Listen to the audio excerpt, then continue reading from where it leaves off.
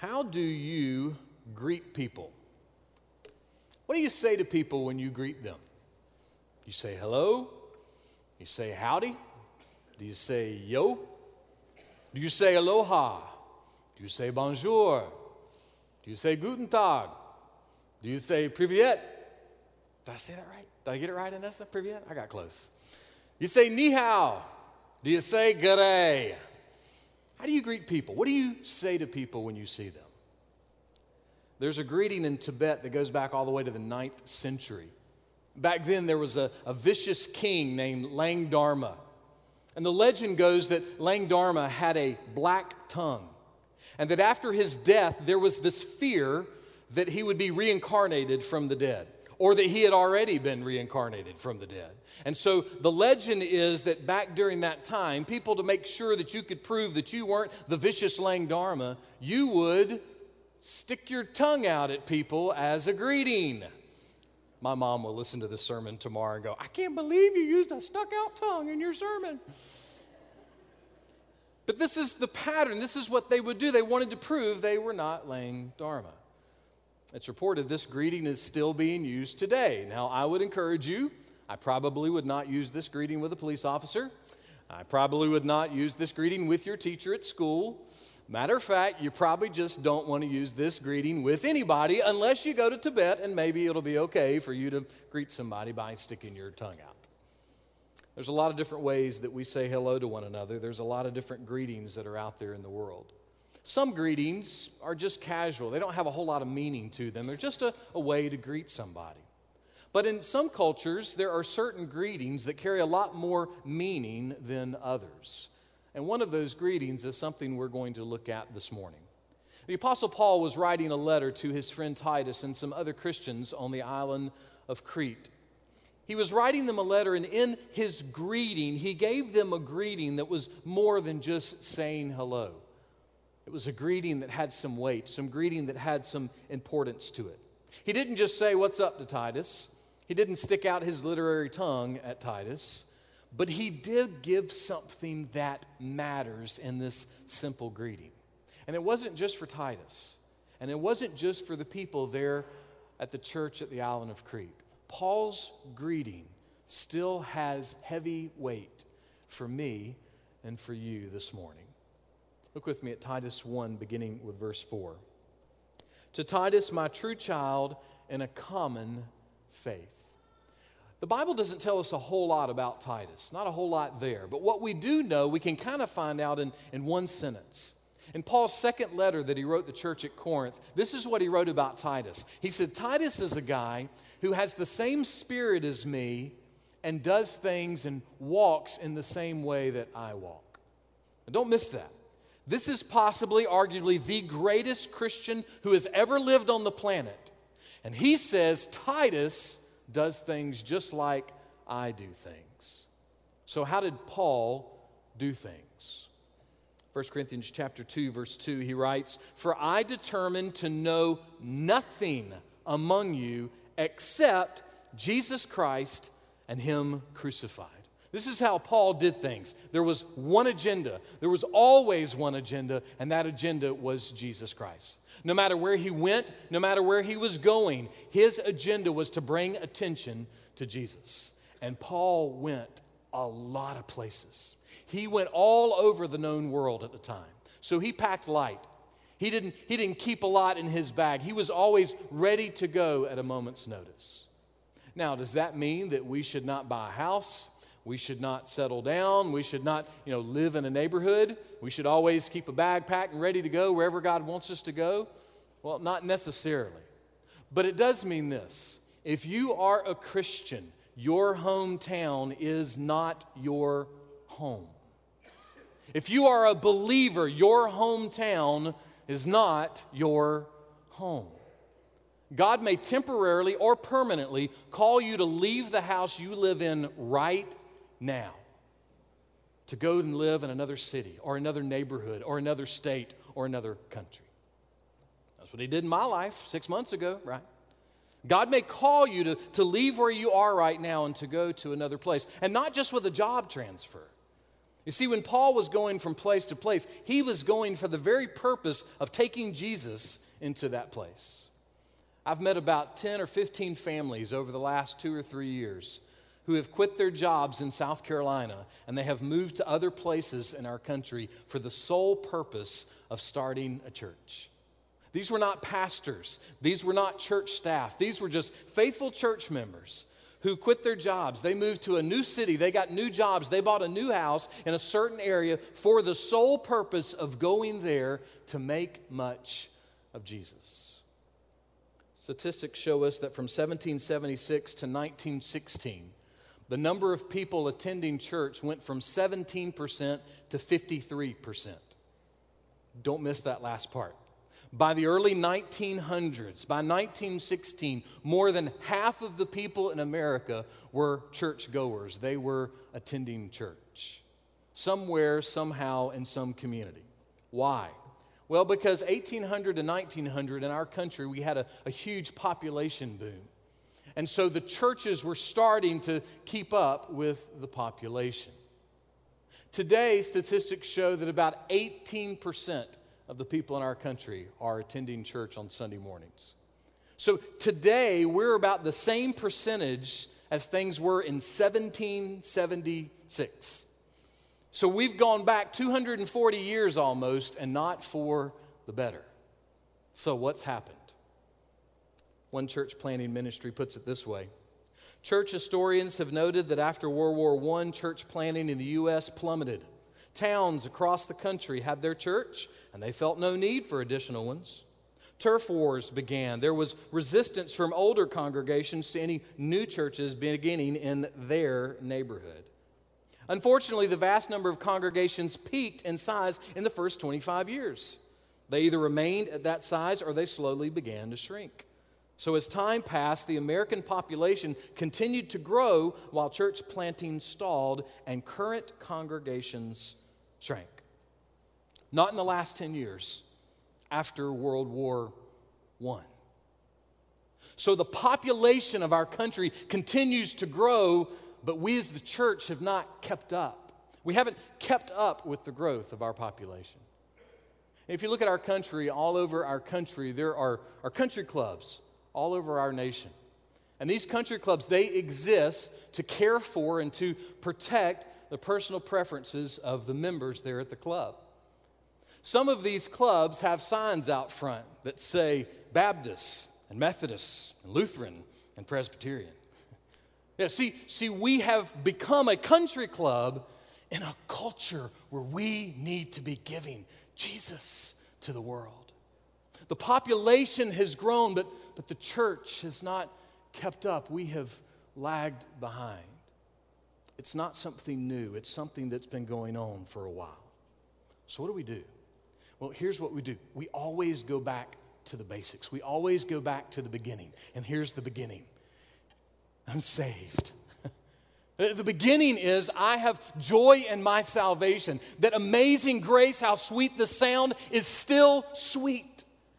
That I'm excited about what it means to be saved. I'm astounded that God would save a wretch like me. And I start there. And if I can start there, there's a whole lot God can do with me. Because then I'm reminded that God's called me to be the kind of person, and that God's called you to be the kind of person that takes light into a dark world. That speaks life into people who feel like their lives are dead and nothing's happening. You see, the joy of our salvation is what's supposed to motivate us to keep up with the culture, to keep up with giving the gospel to the culture. You see, God's called us as believers to take the gospel next door.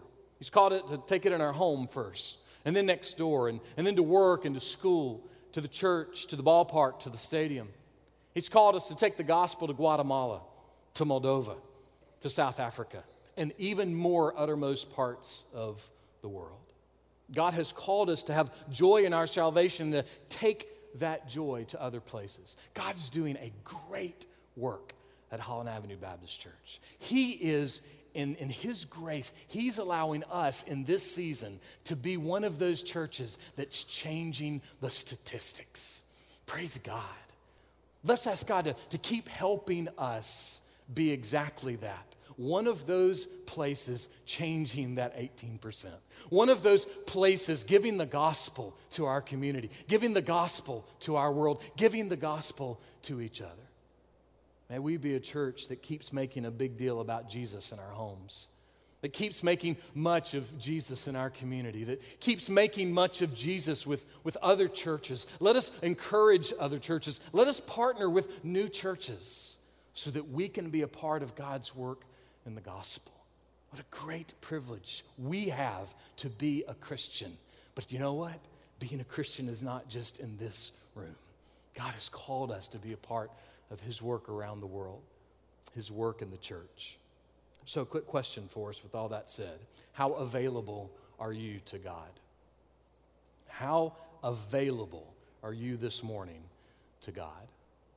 Paul was available. He determined more than anything else to make a big deal out of Jesus everywhere he went. He always stayed ready to go anywhere God wanted him to go.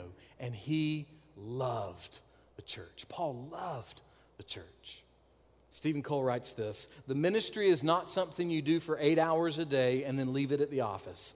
It is a 24-hour-a-day commitment of emotional investment in people. The phone calls, the text messages, the emails that pastors receive are rarely great news. They're usually the tough, hard things in life. But that's what makes the gospel so great. You see, my primary job is to help people see they don't need me. My primary job is to help people see and find and know this great treasure, this beautiful salvation that is only found in Jesus Christ. Jesus is the most satisfying reality in the universe. For the darkness, for the hurt, for the deadness, we have Jesus. Paul spent his life going all over the world, starting churches, encouraging churches, and challenging churches. He made it his commitment to love the church. We could say that Paul is a charter member of Holland Avenue Baptist Church. In fact, we could say Paul is a charter member of every single church in the world. Because in some ways, it is very possible this church would not exist without the Apostle Paul. Because see, the gospel would have never made it across the ocean if Paul didn't love making a big deal out of Jesus, and if Paul didn't love the church. We have the honor of being connected to the gospel. And we have the honor of remembering the gospel is not supposed to be lived out by ourselves. See, Paul knew the gospel was not something you could go out in the desert and hang out in a tent, burn some incense candles and just love Jesus. That's not what it means to be a Christian. You see, Paul knew that the gospel and Christianity, it was designed to be done together. It was designed to be done in real life with real people. And so he writes to the church and he says, I want you to know this is what life is about. You need to make a big deal out of Jesus. You need to be available to God, and you need to love the church. And we could probably say a lot more about how Paul functioned, but that's a pretty good summary. And then Paul says what? Paul says, Titus is just like me in these things. Think about that. That means that Titus loved making a big deal out of Jesus. It means that Titus was always ready and available to God. And it means that Titus loved the church. So, another heart question for us. Do we see Paul and Titus in our own lives? How much are we committed to making a big deal out of Jesus? How much are we committed to being available to God? How much are we committed to the church? How much do we love the church that Jesus created? Look what Paul says again about Titus. To Titus, my true child in a common faith. Nobody looks at my son and then says to me, yeah, there's no way that's your kid. Meaning, people have been telling him for years he looks just like me. Bless his little heart. I'm hoping at least later on he'll be able to keep more hair than I've been able to keep. But that never happens. People even have been calling him Little Dow in the past few years. You see, you wouldn't walk up to Titus and see him standing next to Paul and go, man, you guys, y'all look just like one another. You wouldn't. But you might do this. You might walk up and say, you know what? Titus, you act just like Paul. See, Paul considered Titus a part of his spiritual family. He calls him his child. Paul may have been the first person to introduce Titus to Jesus. We don't know. But he had a significant impact in his life. He helped Titus see that the greatest thing in the universe was knowing Jesus. There was nothing greater. Paul would have been sitting with the family at Titus's graduation, and when he walked across the stage, he would have said, "You're my boy, Titus. You're my boy." He was committed to Titus. Titus was his child, his son, his brother, his friend. You see, my youngest son, he looks like me, but he's part of my family genetically.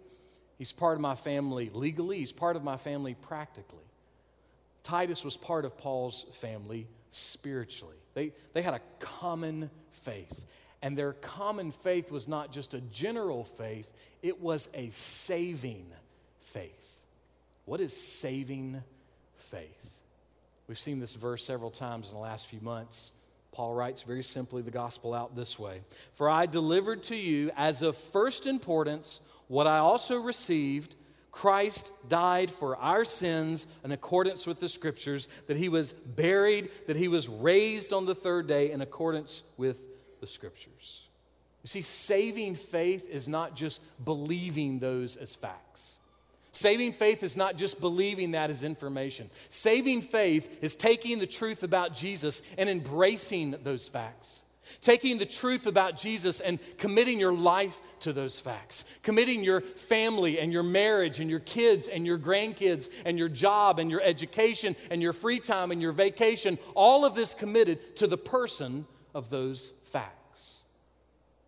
You see, when I stood in front of Central Baptist Church in North Little Rock, Arkansas, and married my wife, I made a commitment to her, and she made a commitment to me.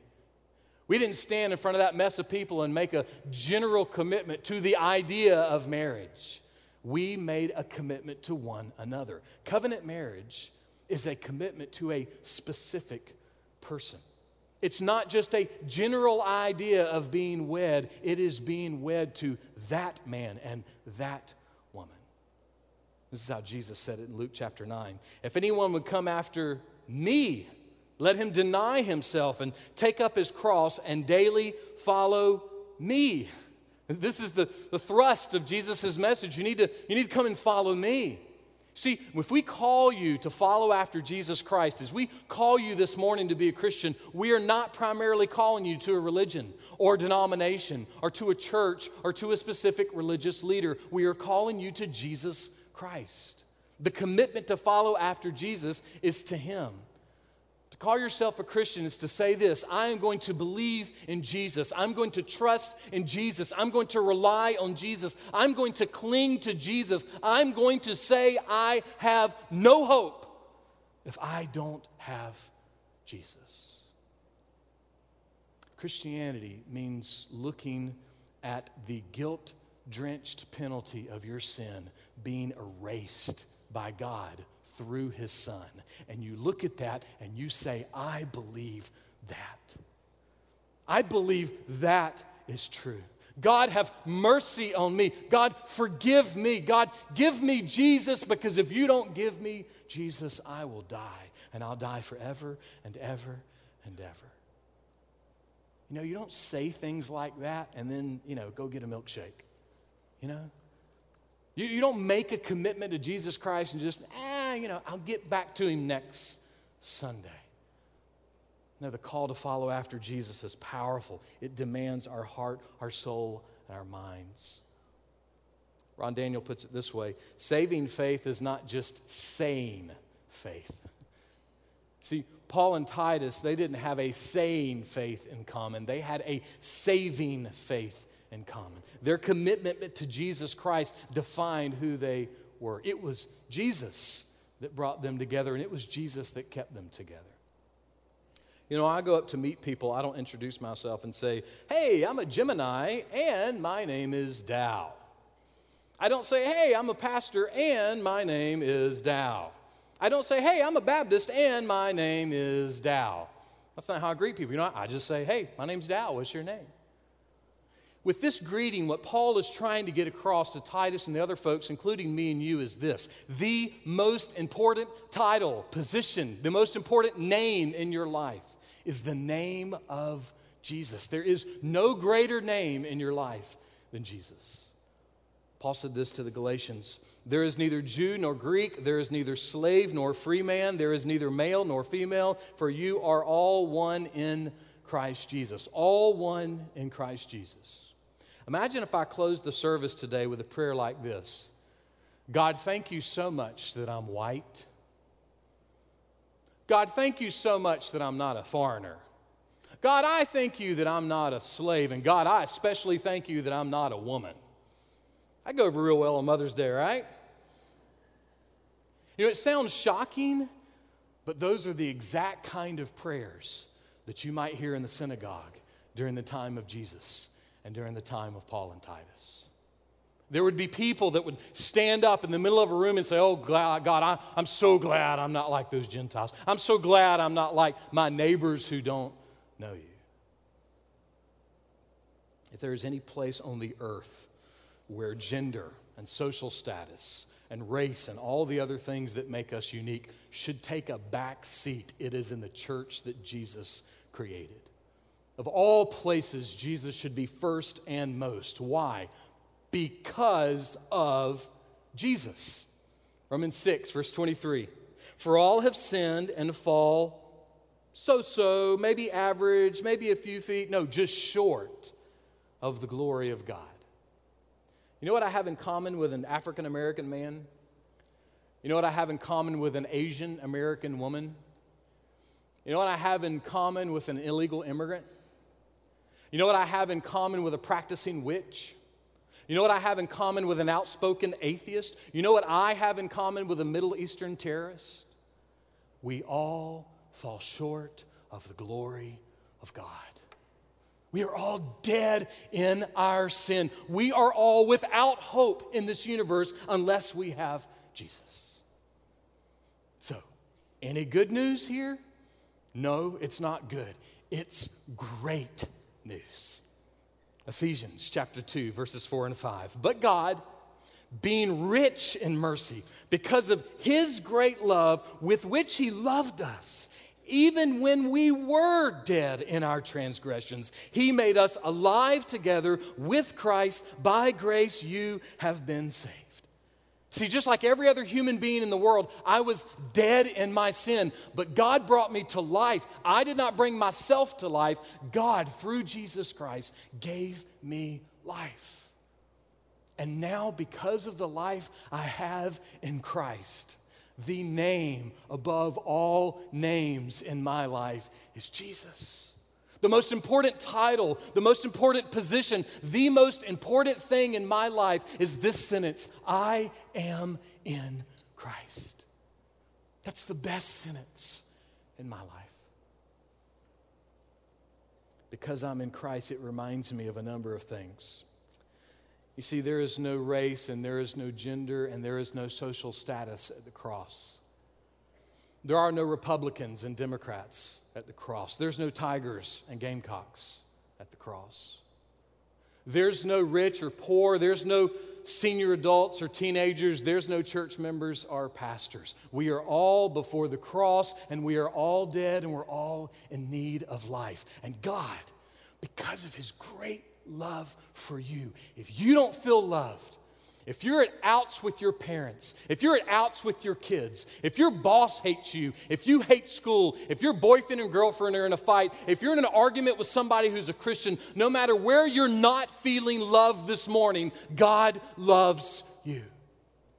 And He loves you so much that He sent His Son to bring you life. And that is incredible, astounding news. God, out of His great love, out of His great mercy, He causes us to be alive in Jesus. And once we're alive in Jesus, Jesus is everything. See, there's no second-class citizens in the kingdom of God. We are all a part of the family of God. That is how He designed it. But it doesn't always happen that way, does it? You see, the way God designed for things to happen among the family of God and the church is that we would have Jesus in common, and that would trump everything else. But quite honestly, we know that doesn't always trump everything else. Sometimes there's cliques, and sometimes there's factions, and there's little fights over this personal preference or that personal preference, and sometimes it's the young people, and sometimes it's the old people, and sometimes it's the staff, and sometimes it's the members, and sometimes it's people that don't even come to church. But we find ourselves in these conflicts, and we forget, wait, we have Jesus. Wait, God in His rich mercy saved us, so this issue is no longer an issue because now we have Jesus. I love the example that Jesus gave us with this, with the woman at the well. Philip Ryken puts it this way. She was a poor Samaritan woman, so Jesus was separated from her ethnically, socially, and sexually. I love that. He had absolutely nothing in common with this woman. Absolutely nothing. But then Ryken says, but that did not stop Jesus from loving her and dying for her sins. Jesus looked and He loved, and He has called us to do the exact same thing. Why? Look at the last part of the greeting. Paul writes to Titus, grace and peace from God the Father and Christ Jesus our Savior. Two great words here, grace. Grace is undeserved favor from God. If you're a believer, we have grace in common. There's absolutely nothing that we have that we deserve. None of the mercy and forgiveness of God is something that we deserve. We have it only because of Jesus. And peace means being separated from something, but now you've been brought back together. We know what it means to be separated from somebody we love, right? Well, Jesus causes peace to happen between us and God. Jesus makes us right with God and gives us everlasting joy. Not just joy to last Sunday, not just joy to last for the summer or for Christmas or for Easter, but joy that lasts forever, peace that lasts forever. You see, the common denominator is Jesus, period. Paul wanted to be sure he got that across. Titus, whatever fights and arguments you may have at the church, whatever me and you may disagree on, whatever problems we may have in life, whatever stress we may have in life, the common denominator, the thing that we need to come back to over and over and over again is Jesus. This is what we have together. Susanna Bell died on March 13th, 1672. Thomas Brooks, a minister, wrote a letter to her children. This is just part of what he put in the letter about this mom. Christ was her chief good. Christ lay near your mother's heart, and oh, that He may be near all your hearts, so that you may be safe and saved forever. That's a pretty powerful reputation for a mom, right? I think we could say about Susanna Bell that she had some Paul and Titus in her. She understood this concept of Jesus Christ being her greatest treasure in the universe. And even after her death, it was clear, it was seen that Jesus was her chief good. One more last heart question. Is Jesus Christ your chief good? Is Jesus your chief good? I pray that He is, so that you'll be satisfied, so that you'll be safe, and so that you will be saved, not just today, but forever and ever and ever. Let's pray.